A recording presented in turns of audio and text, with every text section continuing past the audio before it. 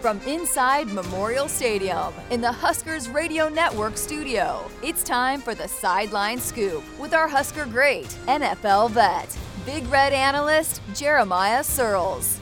Here's your host, Jessica Cootie. Welcome back, everybody, into the Sideline Scoop with Searles. We're back in the studio. Man, the bus was fun, though. Yeah, the bus was awesome. It was awesome having the bus here. The fact that we pulled that off was remarkable.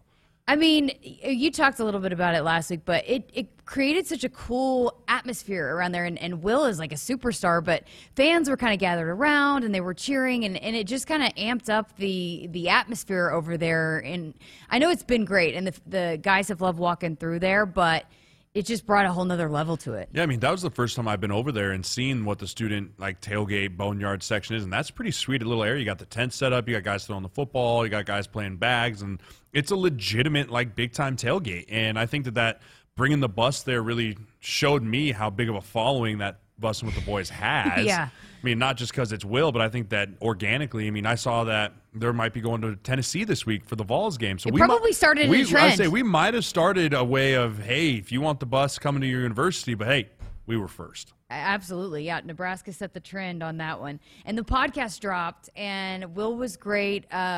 Of course, Trev is always great. He's always great in those settings. But Scott kind of come out of his shell a little bit, and it was really a fascinating listen. Yeah, I mean, I was lucky enough to sit in on it when they actually recorded. I you chimed didn't have in a mic, from the back. They didn't have. Yeah, he came to you. He came to me a couple times, but it was cool just to sit in and just to see Scott relax and see him laugh and joke with Will and go back and forth. And I did a lot of radio up in Minnesota this week because obviously I played up there. I know a lot of the media, and they were like, Scott just seems different this year.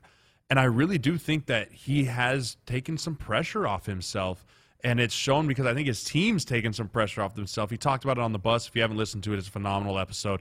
But he talks about having his team not focus on the problems, but just focusing on winning. Yep. And I think he actually started doing that too. I think he stopped dwelling so much on the problems. He stopped trying to put out the fires and just said, you know what? We're just going to go out and play. And the team's responded. Obviously, we haven't won the games we've wanted to win, but I think the team is playing better than it has in the last 4 years. I think that's a big reason why. Yeah, unfortunately, came up just short against Michigan. I know you were devastated, but there were, again, I think a lot of people were surprised at how they played Oklahoma so well. And there's been some games, and then, of course, they dominated Northwestern. But, being on that primetime game on ABC, a lot of people were really impressed with how Nebraska played Michigan. Because Michigan, you went back and watched the team. That's a good football team. It's a really good football team. I mean, going back and rewatching that tape, Michigan's team defensive speed is just crazy good. I mean, better than Oklahoma's, and Oklahoma's fast. But I think the physicality of Michigan's front and the speed of Michigan's back end is what separates them from, the Oklahomas of the world.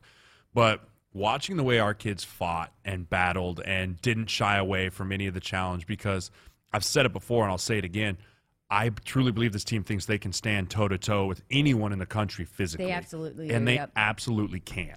And it's been a while. It's been a while since that's been the case around here, and that's a great starting point, because when hey, physically, we're not getting pushed around, we're going to do the pushing around, then just comes a little bit more of the execution cleanup, and that's where I see this team getting better each week. It's not where it needs to be, but it's getting better. And that's what Scott's talking about. He says we still have a lot to improve. He's talking about improving that execution stuff, because all three of these losses to Michigan State, Michigan, and Oklahoma, we've had the ball with a chance to win it at the end.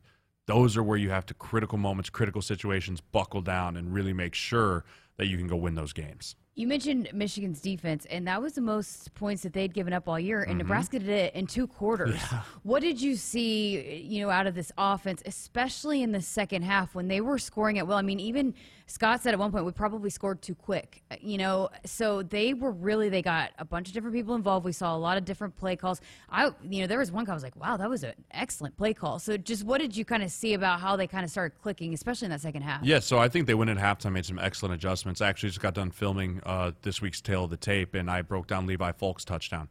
And you saw through the whole first half, they were playing man defense. They were daring us to throw the football. Hey, we're putting another guy in the box. Safety's going to stand down there. We're playing man-to-man defense.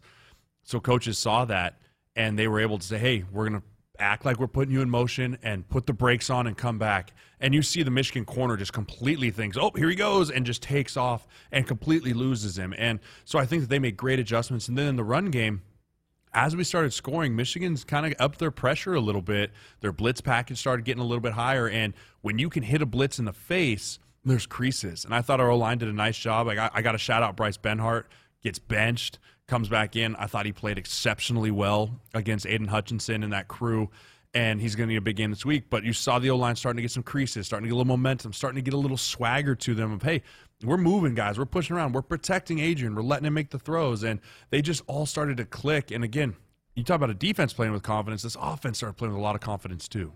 I sat down with Cam for this week's Cornhusker conversation, Cam Jurgens, and he mentioned that, the swagger and the confidence, and that this is a group that even though they had some shuffling, it seems to be that they're taking a lot of confidence away, even though Northwestern wasn't as good of a football team, but they've kind of put together a couple of pretty solid performances that I think they're kind of got some confidence going into this one, and they're believing it more so than just going out there and doing it. You know, he talked about just, you know, it's physical, yes, but a lot of it is what you do up here mentally, and a lot of these guys are starting to believe it mentally. Yeah, because they're young players. Yeah. I mean, you talk about Turner Corcoran, you talk about Bryce Benhart, and you talk about Nuri, who's a little bit more of a veteran, but they're all first-time starters for the Big Red.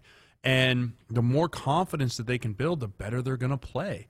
And you get a couple of signature wins. I mean, we go beat Minnesota this week, gives them even more confidence. You go into the bye with a lot of confidence, knowing, hey, put some good performances against a top 10 team. Wise right there. You win a physical game against Minnesota because it's going to be physical.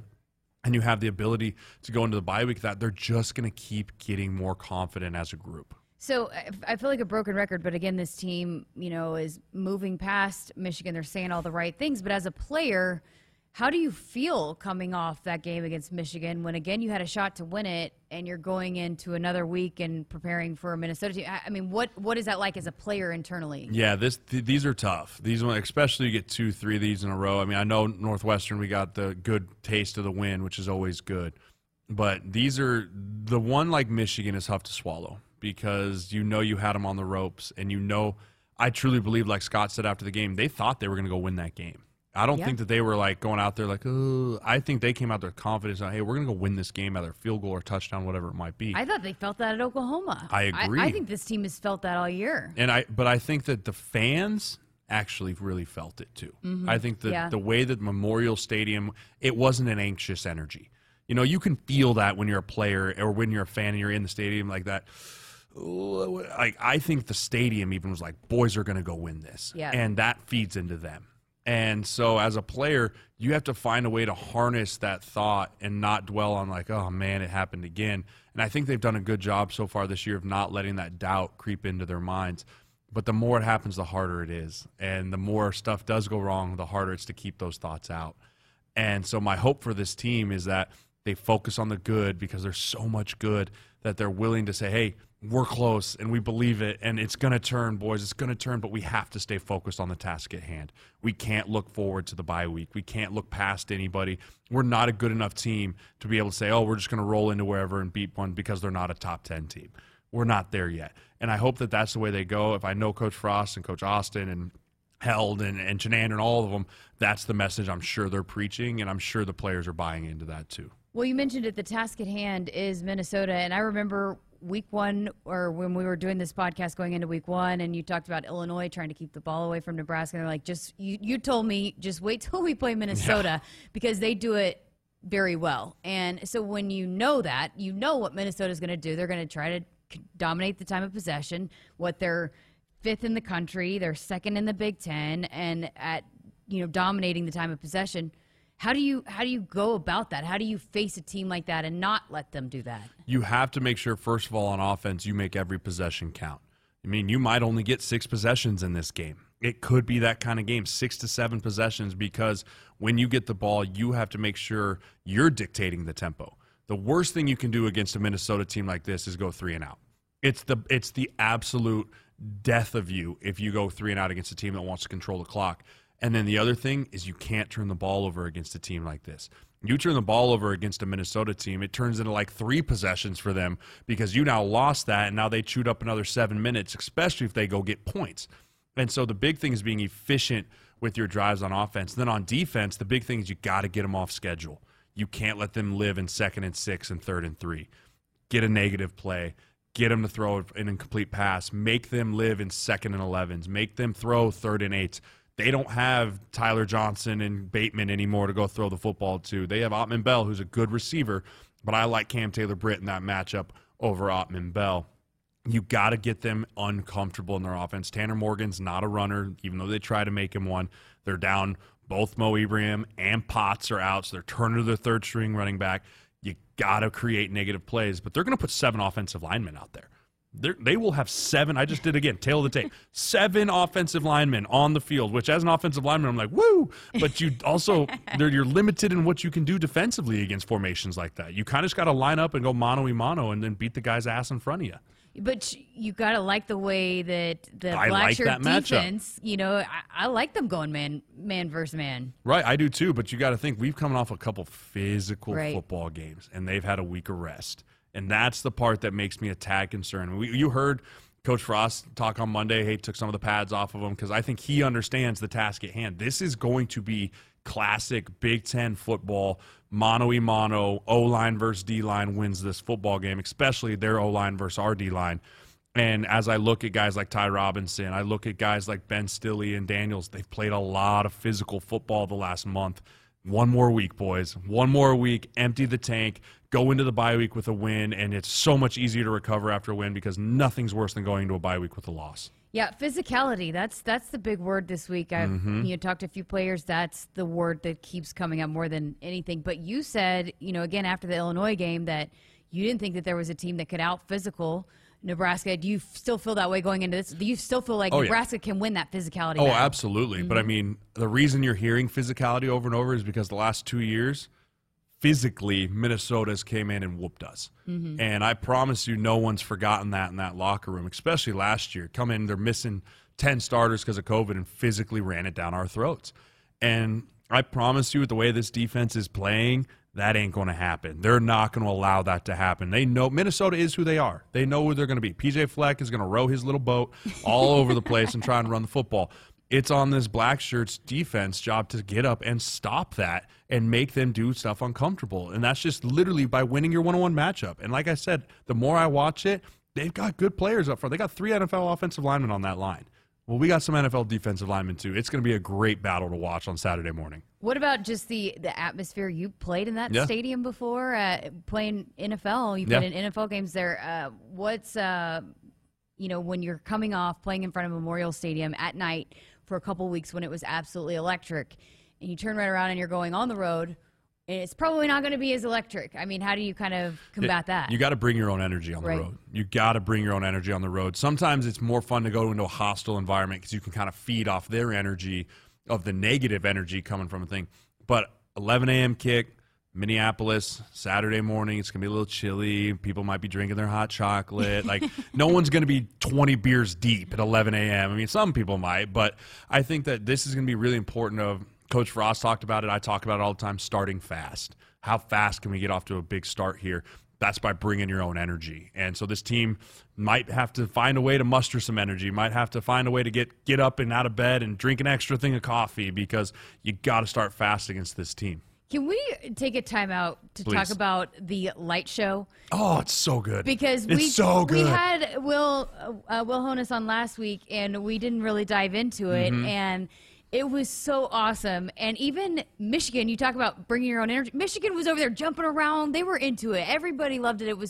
We've seen just the impressions. It's crazy the amount of views and impressions it's gotten on social media. But, man, that was awesome. I love it. I love it so much. I mean, you could feel everyone, like the second and third quarter, everyone's like, come on, do it, cut the lights.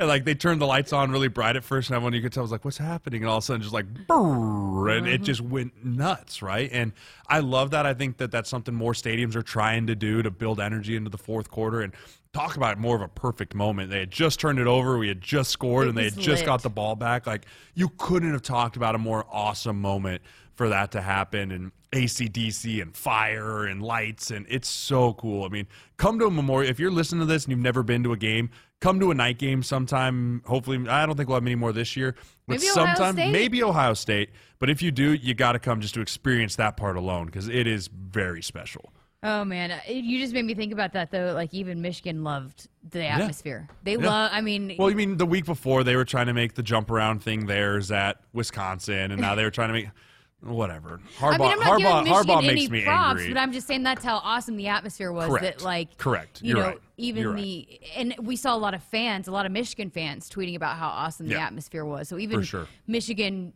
supporters that were here were loving, coming to Lincoln and being inside that stadium. Okay, let's go back to this week and let's talk about your keys, your big keys to look out for. Yeah, so I mean, the big keys this week are going to be you got to limit their run game. We talked about it earlier in the show, but you got to make sure that you get them off schedule on first and second down.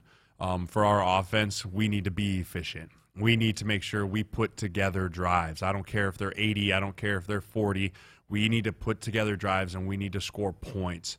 Make this offense come from down. I mean, you saw it. Bowling Green went up on them, and they struggled to come back. They're not built to come back from 10 points down or even 7 points down. They're just not built for it. And then the last thing is bring your own energy. Got to bring your own energy, because these 11 a.m. kicks are really kind of about who shows up and who's still kind of laying in bed. How about Ramir and kind of what he's been able – running backs I've always heard that, can catch like that can be a threat in the passing game are just an absolute nightmare. So how big was that to see him?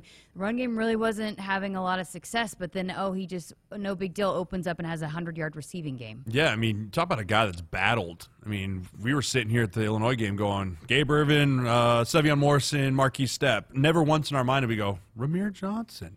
But, I mean, what this dude's been able to do and stay the course and fight his way up, and he's become the guy. And we talked about it. Someone had to become the guy. It was inevitable that someone was going to do it, but just 14's made the most of his opportunity. And when you have a back that can do both, receive and run the ball, defenses have to respect that. Middle linebackers can't get lost with their head inside on a play action, because that running back can go out there. The screen game opens up. The wheel routes open up. Mismatches on linebackers in the receiving game opens up. And so he's been such a great weapon for this offense, and just another guy for Adrian to really rely on. All right, let's talk about your players to watch, offense, defense. Yeah, so offensively this week, it's got to be Yan. Can he kind of redeem himself? Didn't have a great game last week. He had that 2nd and 2 where he went the wrong way. Didn't see much of him after that. But he's a guy we're going to need down the stretch. And so my hope is he had a great week of practice. He earned that trust back of this coaching staff, and he can go out there and be that power back that we saw against Northwestern. And then on defense, Nick Henrich is a guy that I really think is going to have a big game. We talk about these offensive linemen, 7 of them. They're going to be pounding on these linebackers game in and play in and drive after drive and quarter after quarter. How can he creatively find ways to avoid these guys? You don't want to go just 4 quarters bashing your head into 330-pounders. That's what I'd want you to do if I was an offensive lineman. Hey, keep hitting me. Eventually, I'm going to win this battle. But how does he get creative? And how does he swim moves or push pulls? Or how does he avoid these guys and maybe get in there for some of those TFLs? Him and Reimer have to have big games. Where does Row the Boat and the Minnesota persona, whatever, rank among your disdain for Big Ten teams? Yeah. So I always people get upset because it's like, row the boat, it's for charity, it's for good things, yeah, great. The second you turn that into literally everything, it's fair game to make fun of. It's fair game to make, it's like, hey, going to get a sandwich. Row the boat, man. Row that boat over that sandwich there. It's just, I can't, the adjectives, be elite, man. Be elite. We have the greatest practice ever. Have you not seen have you seen him on the quarters where he runs back and forth? Yeah. I just can't handle it. I just can't. It's just, I can't. So, I just can't. Not very high on lowest of lows. Pick a low, find it, hit the bottom, dig another hole, keep it going. So final thoughts. You seem fired up again. You were pretty focused. I mentioned this in the Facebook Live because you can be pretty hyped up and you get pretty amped. But you were a little subdued. I think you're so focused and in on that game last week. I was feeding off their energy last week. I thought they were very focused. And for me, hey, if you got to bring the energy, I got to bring my own energy too. You think I want to be down there on the sideline at 11 a.m. I want to go too. Like, someone's got to bring it. So we're getting fired up already. And I'm going back home. I love Minneapolis. I know a lot of people up there. I was on K-Fan up there all week this week talking about the games, and they're actually pretty were concerned that Nebraska is going to come up there and beat the Gophers for the first time in a few years. So that was good to hear from them too. All right, well, it should be fun. Again, we'll have the Facebook live stream coming up. This week, since we're back on the road, it'll be 60 minutes out. So Facebook Live, join us. We appreciate you guys tuning in from all over, and they'll have the radio call for you. Pre-game show starts at, 7 a.m., right? Yes. 7. So we've got all the coverage for you right here on the Huskers Radio Network. For Jeremiah Searles, I'm Jessica Cootie. Thanks for listening. Go Big Red.